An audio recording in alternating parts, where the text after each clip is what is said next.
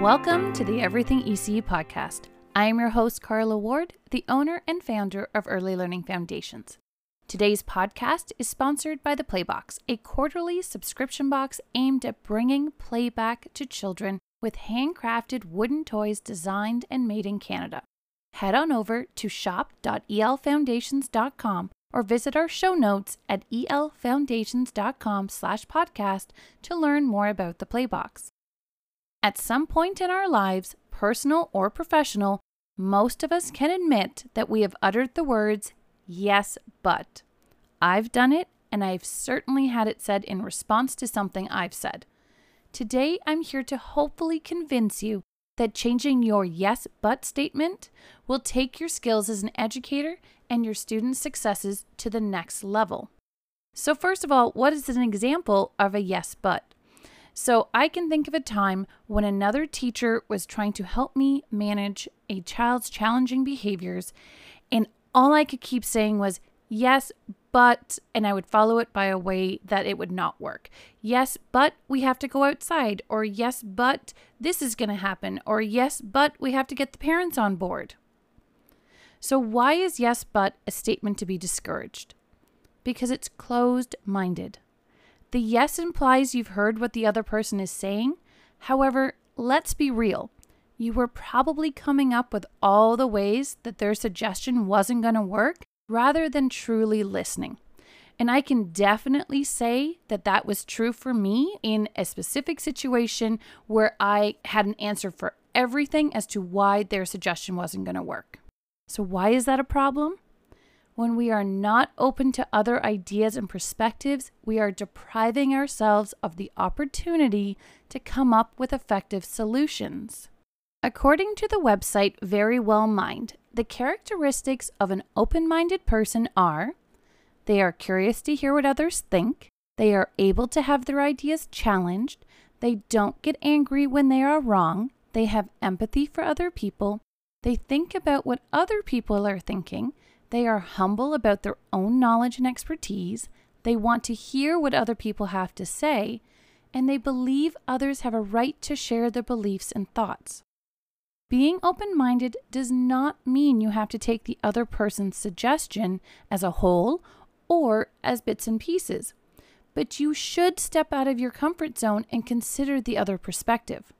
Have a conversation and build on the ideas being presented. Taking someone else's suggestion does not make you bad at your job. It makes you human, a continuous learner, and at the end of the day, a better educator. A situation where we might be inclined to meet someone's suggestion with a yes, but statement is similar to the example I gave you of my own use of yes, but, and that is when we are struggling with challenging behaviors in our program. I use this example because as a former supervisor, this was an area I heard yes, but the most often. As the teacher in the classroom, we of course try numerous strategies.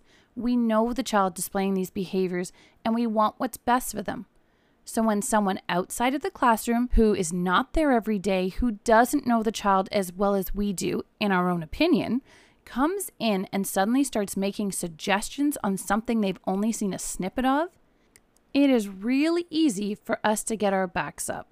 I hate admitting it, but a perfect example for me was I had a child that used to scream every day 1 hour before the end of the day. His internal clock told him that mommy was coming, but it was still an hour until mommy was coming, and he would bang on the glass windows and scream at the top of his lungs. And honestly, when his resource consultant came in and we started trying to deal with this behavior, I was so frustrated that I was not open to hearing suggestions. And once I finally got over myself, because essentially that's what it is we have to get over ourselves, I was able to help my student, and I was able to be more open-minded to the possibilities of other strategies. However, when we are in the thick of it and are trying to program, plan, observe, and make sure that every child in our program feels seen and heard while dealing with challenging behaviors on top of it, it is very easy to feel overwhelmed and not be able to think and see in a full 360-degree view. Having someone else's perspective and expertise, be it a resource consultant, a supervisor, a former teacher, a fellow teacher, we allow ourselves to be open, ready, and available to suggestions, and it can help guide us to the strategy that is going to help the child, which at the end of the day is the ultimate goal and why we do what we do.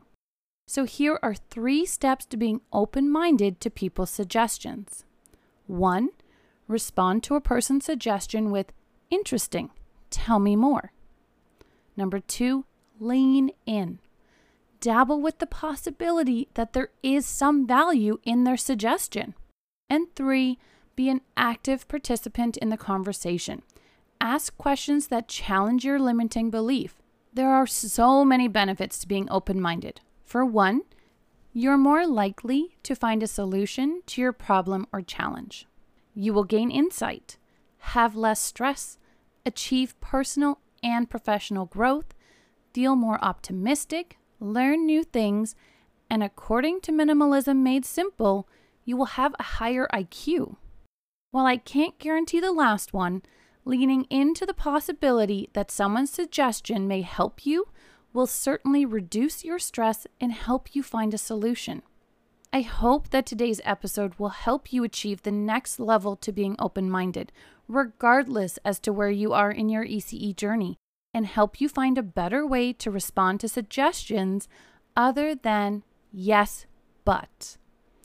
Want to share a story about a time you leaned in? Connect with me on Instagram at EL Foundations.